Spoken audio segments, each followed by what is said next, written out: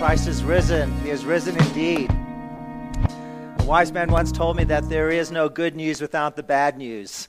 And this past Friday, as a community of faith, we gathered and we contemplated just the horror and the really mystery and wonder of the cross.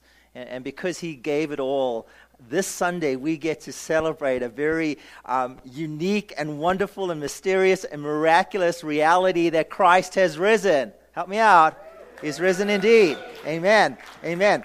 And if you're joining us for the first time at Waipuna Chapel, this is not your home, and perhaps you got dragged here by someone, and maybe it's like this is the thing that you do on Easter, right? You show up on Christmas and Easter. We're really glad you're here, all right? Know that. We're stoked that you're here. We're thrilled that you would honor us with your time and celebrate and worship with us. But here's what you need to know about Waipuna Chapel, about us as a community of faith and believers.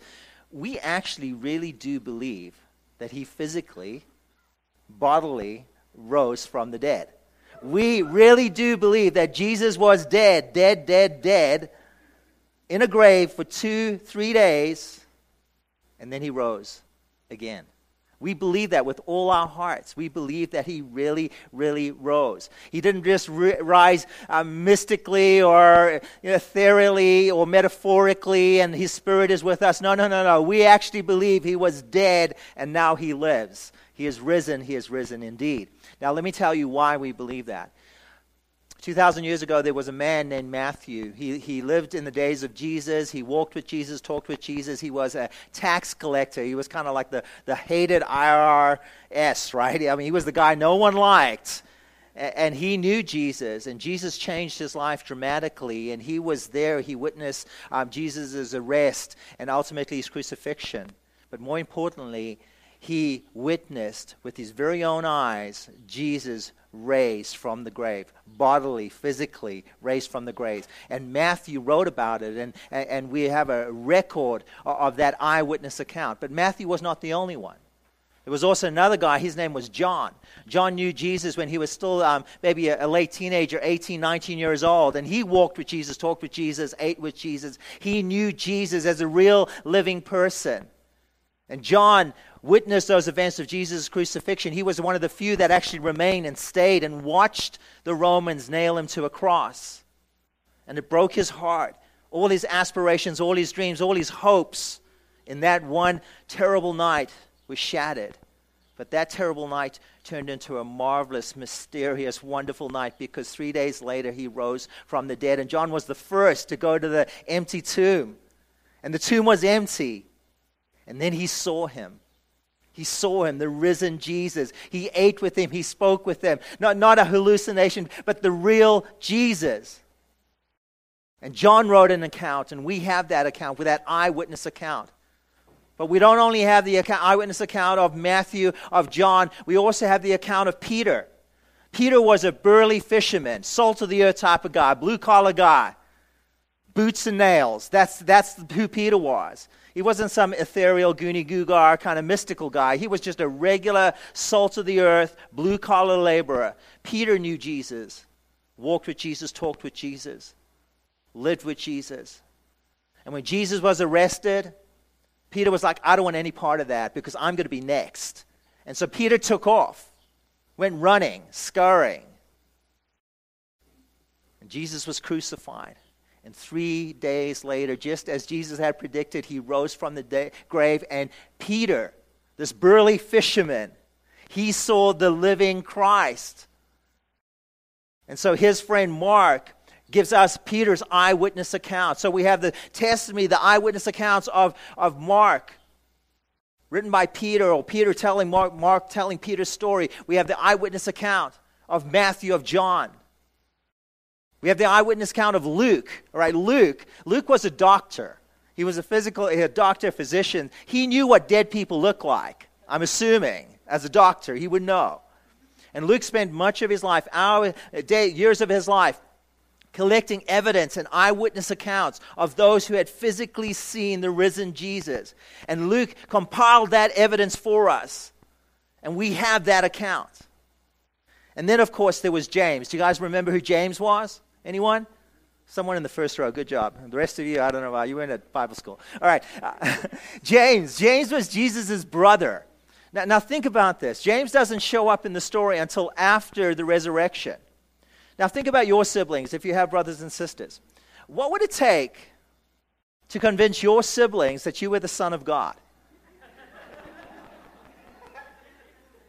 You'd have to rise from the dead, right? Your siblings who saw you going through puberty and all the stuff that you going through as a kid, as a child, as a young adult. What would it take? You'd have to rise from the dead. And James shows up in the story after the resurrection. Why? Because he saw his brother, the guy he grew up with, the guy probably taught how to ride a tricycle or whatever they had back then. He saw the risen Jesus, and he believed, and he gives us an account. And then, of course, there's Paul, the apostle, the guy who wrote most of our New Testament. In those early days, Paul hated the Christians. Those early followers, he hated them. He thought they were nothing but a superstitious bunch of fringe people who were trying to undermine the pinnings and the teachings of Judaism. And so he spent years persecuting them, going after them, trying to squash that early religion out, until he too met the risen Jesus. And it changed everything. It changed absolutely everything. So we have these witnesses. This is why we believe, because we have these eyewitnesses accounts. Matthew, John, Peter, James, Paul. And they tell us not what Jesus taught. And they believed not because Jesus taught these things, but because of what they saw, what they experienced.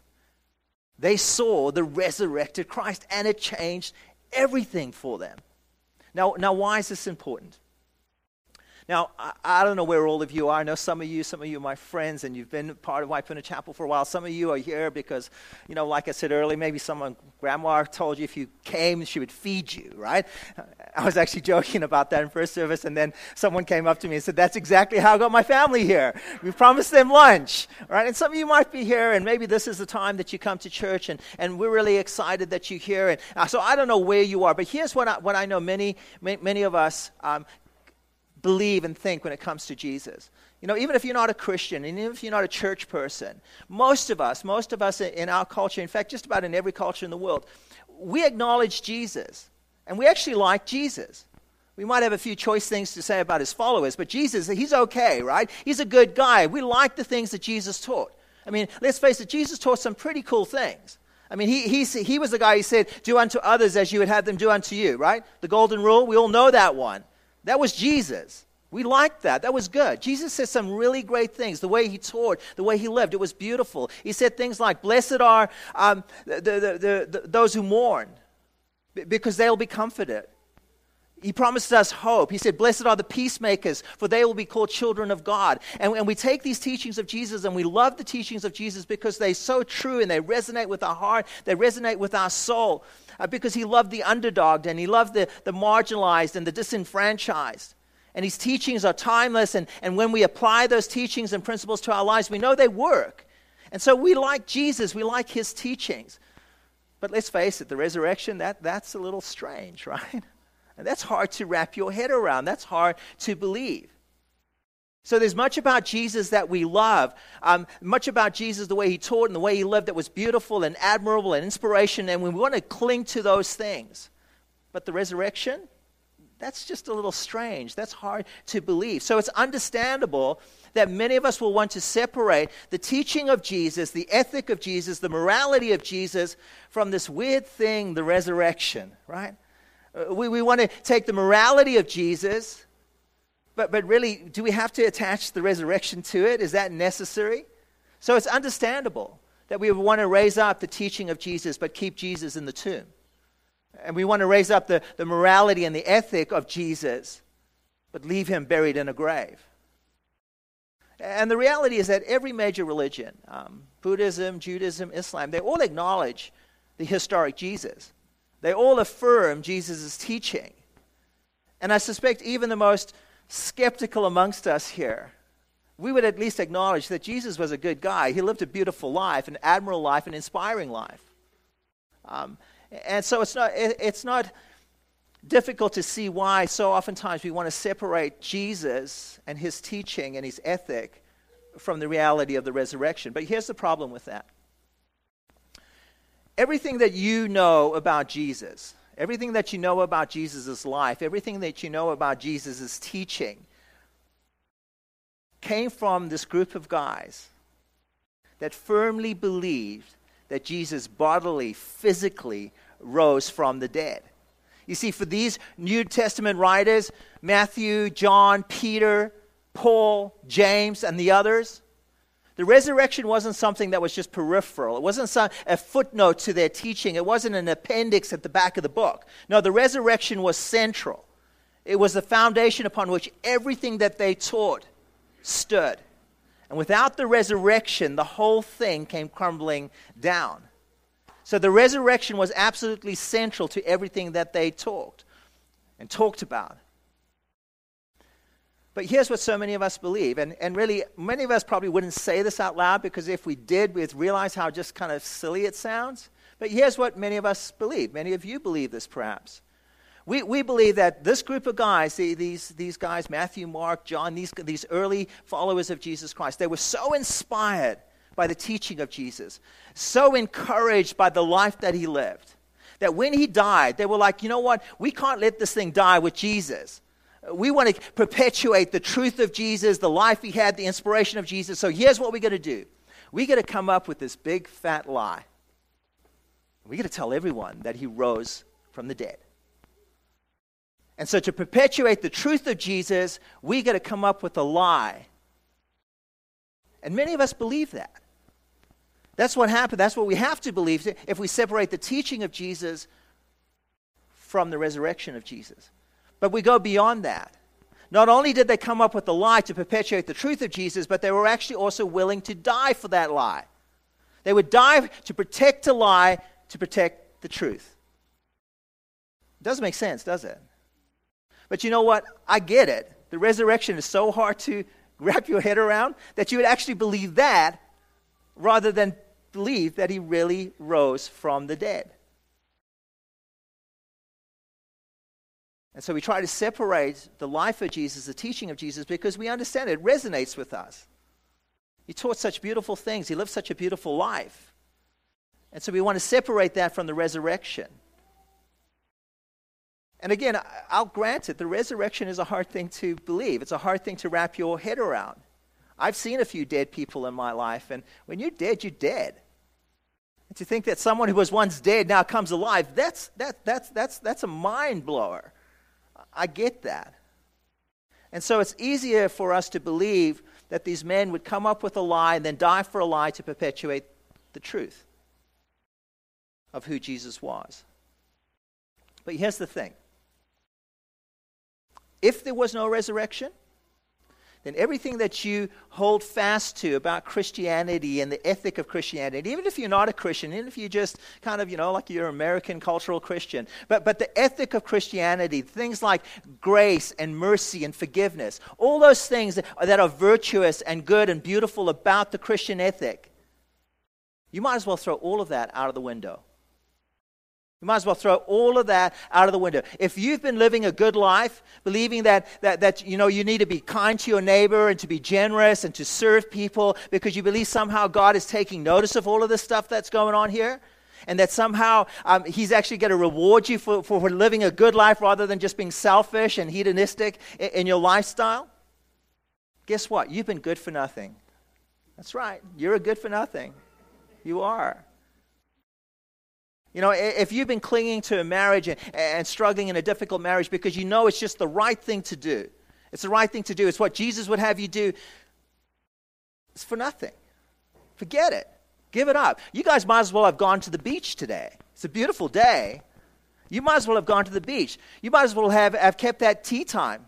See, and some of you are elbowing your wife right now and going like, see, I told you. I could have been playing golf. You might as well throw everything that you've ever believed or known or thought to be good and true and pure and virtuous about Christianity, throw it out the window if the resurrection is not true. Forget about everything that you've ever known about Christianity, because Christianity stands and falls on this one reality, that Jesus rose from the dead. And everything that we know about Jesus, his life, his teaching, came to us from a group of men who firmly believed that Jesus physically and bodily rose from the dead. So if we want to remove the reality of the resurrection from the teaching of Jesus Christ, everything floats away. There is no foundation. And here's the deal. This notion of trying to separate the teaching of Jesus from the resurrection, the reality of his resurrection, is not new. This is something that's been around for a long time. In fact, Paul, who was the apostle who wrote much of our New Testament, 20 years after the death, burial, and resurrection of Jesus Christ, he wrote a letter to a church in Corinth. Now, some of you are thinking, oh, see, that's the problem, because it was 20 years after they actually happened. How can we believe? Some of you who are 50 years and older, you remember your 30s, don't you? Some of you wish you could forget your 30s. I know, I do. So really, think about it. 20 years is not that long. How many of you remember the lyrics to Thriller? Right? Achy, breaky heart?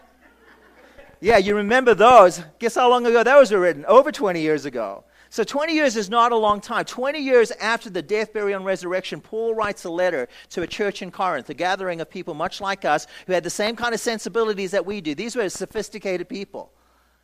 They were like, really, we love Jesus, we love his teachings, we love the moral principles that he's expounding, but really the resurrection, do we have to hold on to that?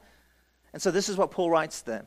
In 1 Corinthians chapter 15, picking up verse 12, he says this, "But if it is preached that Christ has been raised from the dead, how can some of you say that there is no resurrection of the dead?" Now follow his thinking. He says here, he says, if there is no resurrection of the dead, then not even Christ has been raised. And if Christ has not been raised, our preaching is useless and your faith as well. Our preaching is useless and so is your faith. In other words, what I'm doing here, useless. What we're doing here gathering, useless. Like I said, you might as well have gone to the beach. You might as well have gone and played golf or whatever it is that you do on a day like today. Because this is a waste of time. And that hope that you've been clinging to, the peace that you've been seeking through faith in Jesus Christ, he says, throw it out. It's useless. It's useless. If there is no resurrection, all of this is useless. My preaching as well as your faith. He'll go on in verse 15 and say that. More than that, now he's speaking about Matthew and John and Peter and all the other apostles. He's saying that we then be found as false witnesses about God, for we have testified about God that he raised Christ from the dead. What he's saying here, he says, we've been lying to you, and the worst kind of lies. Not just lying about the deeds of men, but we've been lying about God. We've been false witnesses about God. And so you might as well take everything that we've ever said and throw it in the trash, because we're liars. And some of you are like, well, wait a minute. I remember, wasn't Paul the guy that wrote that cool thing about love? We used it at our wedding, remember? Love is patient, love is kind. Can't we at least keep that? Paul's like, no, get rid of that. Throw that out. That is useless. Well, what about God is love, right? We love that one. God is love. Can we hold on to that one? Paul would say, no. That was John. That was the guy who was the first at the empty tomb. He preached about the resurrection, and if he lied about that, he's lied about everything. God isn't love. We don't know who God is. Throw that out. Well, what about, for God so loved the world that he gave? We love that one. Paul would say, no, that was John too. Get rid of that. Get rid of that. Don't try to take anything inspirational. Don't try to take anything uplifting. Don't try to gain any hope about life and this life now and the life to come from the teachings that we've given you. Throw it all away.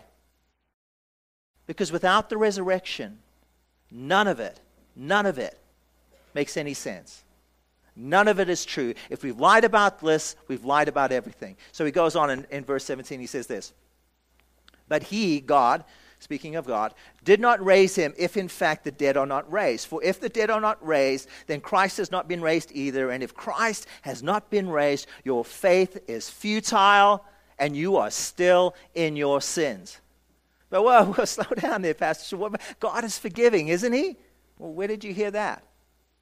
But wait, God is good. God is merciful. God is kind. How do you know? Who told you that? The same guys who told you Jesus rose from the dead. You see, all these things that inspire us about the Christian faith, all these tenets of justice and mercy and faithfulness and goodness and forgiveness, all of those are Christian virtues that came from the same pen of these men who declared emphatically that Jesus rose bodily, physically, from the dead. All of it was based on the reality of this one simple truth, that he is risen. He's risen. And again, you might say to me, well, Pastor Shaun, well, I believe, and fill in the blank. Well, I believe. And here's what I'd say to you about that. It doesn't matter what you believe. It doesn't matter what you believe, because what you believe does not determine reality. You guys know that, right? For instance, you're driving up to church, you're driving up Haleakala, and you're late, so hey, you put your foot to the metal, you're going 80 miles an hour, and you get pulled over by one of Maui's finest. And you say, well, listen, officer, just wait a minute. I believe that the speed limit is ridiculous. It's way too slow. Amen. She actually said that to an officer once. And you would go like, well, officer, I believe that this car was designed to work optimally at 90 miles an hour. And you know what he'll say to you? Here's your ticket. Have a good day. Because what you believe does not determine reality. You understand that. What we believe does not determine reality. Our belief has to be rooted and based in reality. And so Paul will go on in verse 18, and he'll say this: then those who have fallen asleep in Christ are lost. That little phrase, fallen asleep, was a way the Christians believed about death. They didn't believe we actually physically died, because to be away from the body was to be alive with Christ. So they said, so a Christian would be asleep, but he would say, well, but if there's no resurrection, then those that have fallen asleep in Christ are lost. Now, what does it mean to be lost? What happens when you can't find your keys? They're lost, right? So it means we just don't know where they are. We have no way of knowing where they are. Now, I don't mean to be insensitive here, but, if you buried someone recently, perhaps your tutu, or, someone that you loved or were close to, and the pastor stood up there and said, you know what, take hope, take heart, because they're in a better place. Take hope, because you'll see them again. What he's saying here is that forget about that. They're lost. You have no idea where they are. Your whole concept of what you understand, if you live in the Western Hemisphere, has been formed, shaped, molded by the teachings of the New Testament. So what you believe about heaven, about life, and the afterlife have all been shaped and formed by these teachings. I mean, think about it. They're better options, right? I mean, you could be like a Viking. I mean, I think a Viking way of dying, if you're a guy, is pretty cool. When you die in battle, the Valkyries, these virgin angels, come and take you away, and you go to this Valhalla, and there you get to fight, all right, all day long, battle against your neighbor. And when you're killed, you get resurrected the next day, and you get to feast and drink all day long, and then do it again. It's awesome. And the only thing is, you just got to die on your feet, with your sword in your hand and no wounds in your back, and you're in. That seems like a better option. Because forget about the Christian one. Right? You might as well throw that out. He says, for those who have fallen asleep in Christ, they're lost. He goes on verse 18, he says, if for only in this life that we have hope in Christ, we are all people the most pitied. The most pitied. Paul would say to you, Christian, you've been showing up and serving and giving generously. Pity you. Pity you. For those of you who have been struggling in a difficult relationship, trying to work it out, giving yourself sacrificially to it, he would say, pity you. Pity you. If for this life all that we have to hope for, pity us. We are the most pitied people out there. And basically what he's saying, you might as well just eat and drink and be merry. Because tomorrow you die. End of story. That's it. Game over. But he has risen. He has risen. And friends, that changes everything. It changes everything. And so as Paul began this letter in chapter 15, the beginning of chapter 15, he says this: For what I received, I've passed on to you as first importance. The most important things are these right here. He says, for Christ died for our sins according to the Scriptures. He was buried and he was raised on the third day according to the Scripture. He was raised on the third day. And then he says, here's why we know this to be true. He says, and that he was seen by Cephas. Cephas was another name for Peter. That word seen, in the original manuscripts, in the Greek language that was written, it's the word atomomia. It's from whence we get the word optometry. And it literally means to be seen with eyes wide open. What he's saying here, Peter saw him with his eyes wide open. It wasn't a hallucination. It wasn't a ghost. It wasn't an apparition. His eyes were wide open, and he saw the risen Christ. He then goes on to say, he says, and they were seen by the 12, which were the other 12 apostles.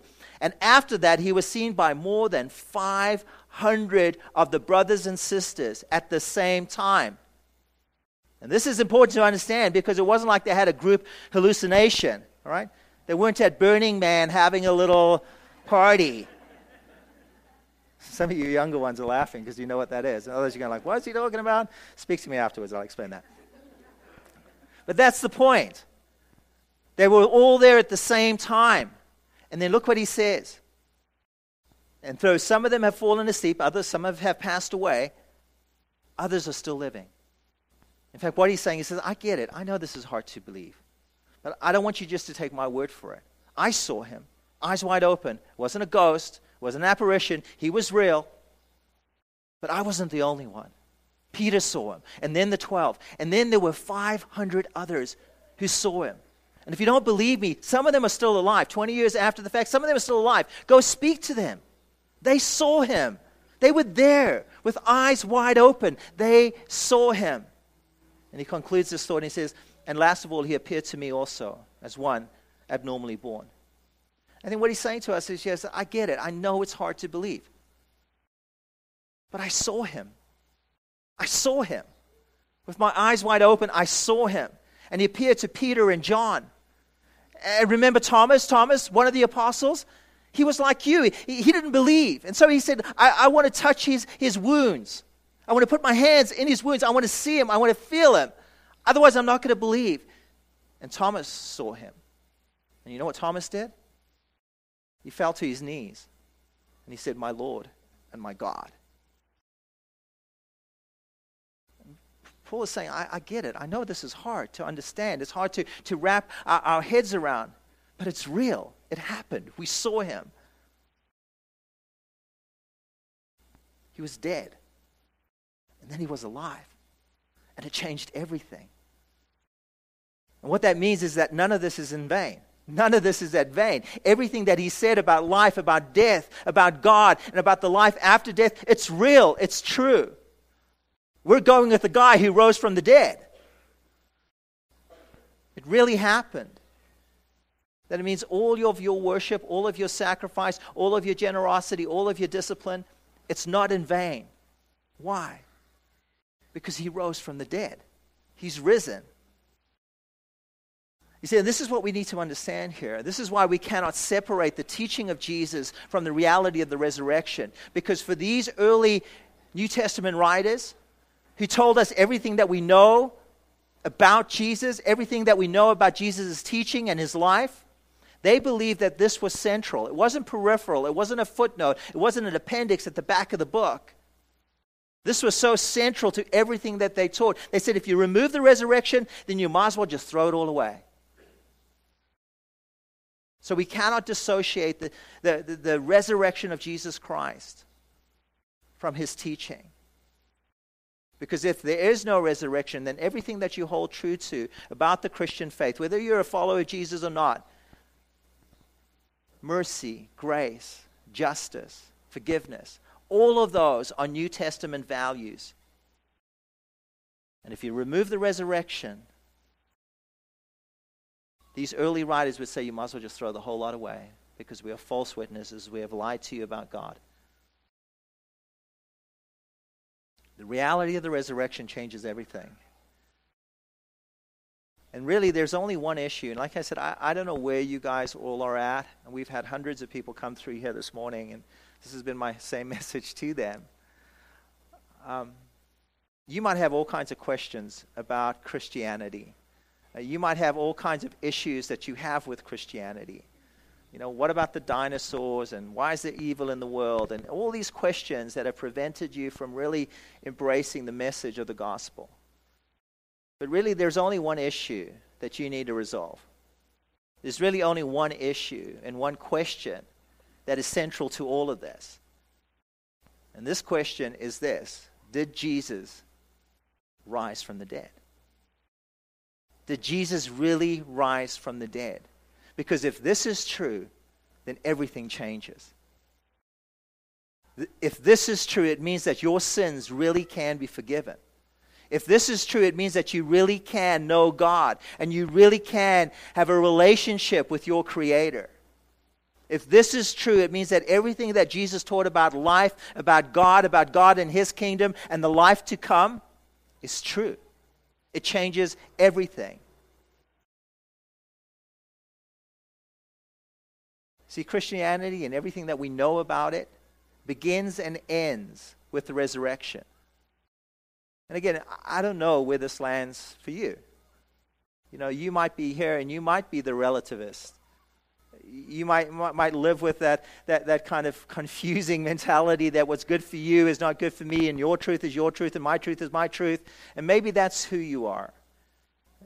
Maybe you're the religious person who believes that somehow you can balance the scales. You can do enough good things in this life that when God looks at your life, He'll say, okay, you're in. I don't know where you are. Maybe you're the religious person. Maybe you're the rationalist. Maybe for you, unless it makes sense, unless you can wrap your head about it, unless you can think it through logically and reasonably, you're just not going to believe it. Or maybe you're a person who's resentful and you're just opposed to the gospel because you've been hurt. Life's hurt you. Perhaps even the church has hurt you. And so you might be here, you might be a rationalist, you might be a relativist, you might be religious, you might be resentful. But my hope and my prayer this Resurrection Sunday is that in this moment, by the power of God's Spirit, you'll be a realist. You will recognize the veracity of this truth. That these men believe that Jesus physically, bodily rose from the dead. And they didn't come up with a lie to perpetuate a truth, but they were willing to die for this one singular truth. That Jesus is alive. Jesus is alive. And at some point in your life, friends, you're going to have to be confronted with this reality. Perhaps today, but sooner, I hope, than later. That there is a risen Lord who has gone to extreme length to rescue you and save you from your rebellion and your wickedness. And through His death and burial, He paid a price that you could never pay to make a way for you to come into relationship with your Creator. And it's real. It's not a fairy tale. It's not the Easter Bunny. It's the reality of a God who loves us so incredibly that He gave everything that He had to pursue you and to rescue you. And there is an invitation on the table this morning. And some of you have responded, and you're living a life in the Spirit of the living God, pursuing a knowledge and relationship with Him, and others of you have been resisting it. And I want to give you an opportunity right now to respond. So if you would, just bow your heads with me, and let's go to the Lord in prayer. And as I pray, our worship team will prepare to come close us out. Heavenly Father, I am so grateful for these eyewitness accounts of the reality of your resurrection, because that reality, Lord, changes everything. It means everything you, Jesus, taught us about life. You taught us about the kingdom of God and the life to come, Father, is true. And Lord, I know that my words cannot convince anyone of the reality of who you are. This is a sovereign work of your Spirit. And so, Holy Spirit, I pray now that you would come and bring revelation of your Son, Jesus Christ. And you would bring revelation of this one singular truth, that he is risen, that he is alive, and that he is beckoning a people to come after him, to follow him. And perhaps you're here today and you've never made a commitment to follow Jesus.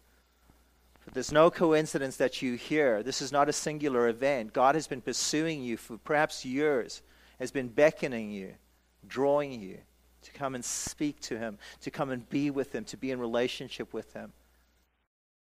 And Jesus has provided the means. He has declared, I am the way, I am the truth, I am the life. And that no one comes to the Father except through me. And he has provided the means through which we can have relationship with God. And the scripture says, if that you would repent, you would turn from your own ways, turn from your sinfulness and come to God, that he is faithful and just and he will forgive you, cleanse you of all unrighteousness, and restore you into the very image in which you were created, the image of God. And you have a right to call yourself a child of God. And perhaps there's some of you who have never made that decision. So I want to give you an opportunity right now, with every head bowed.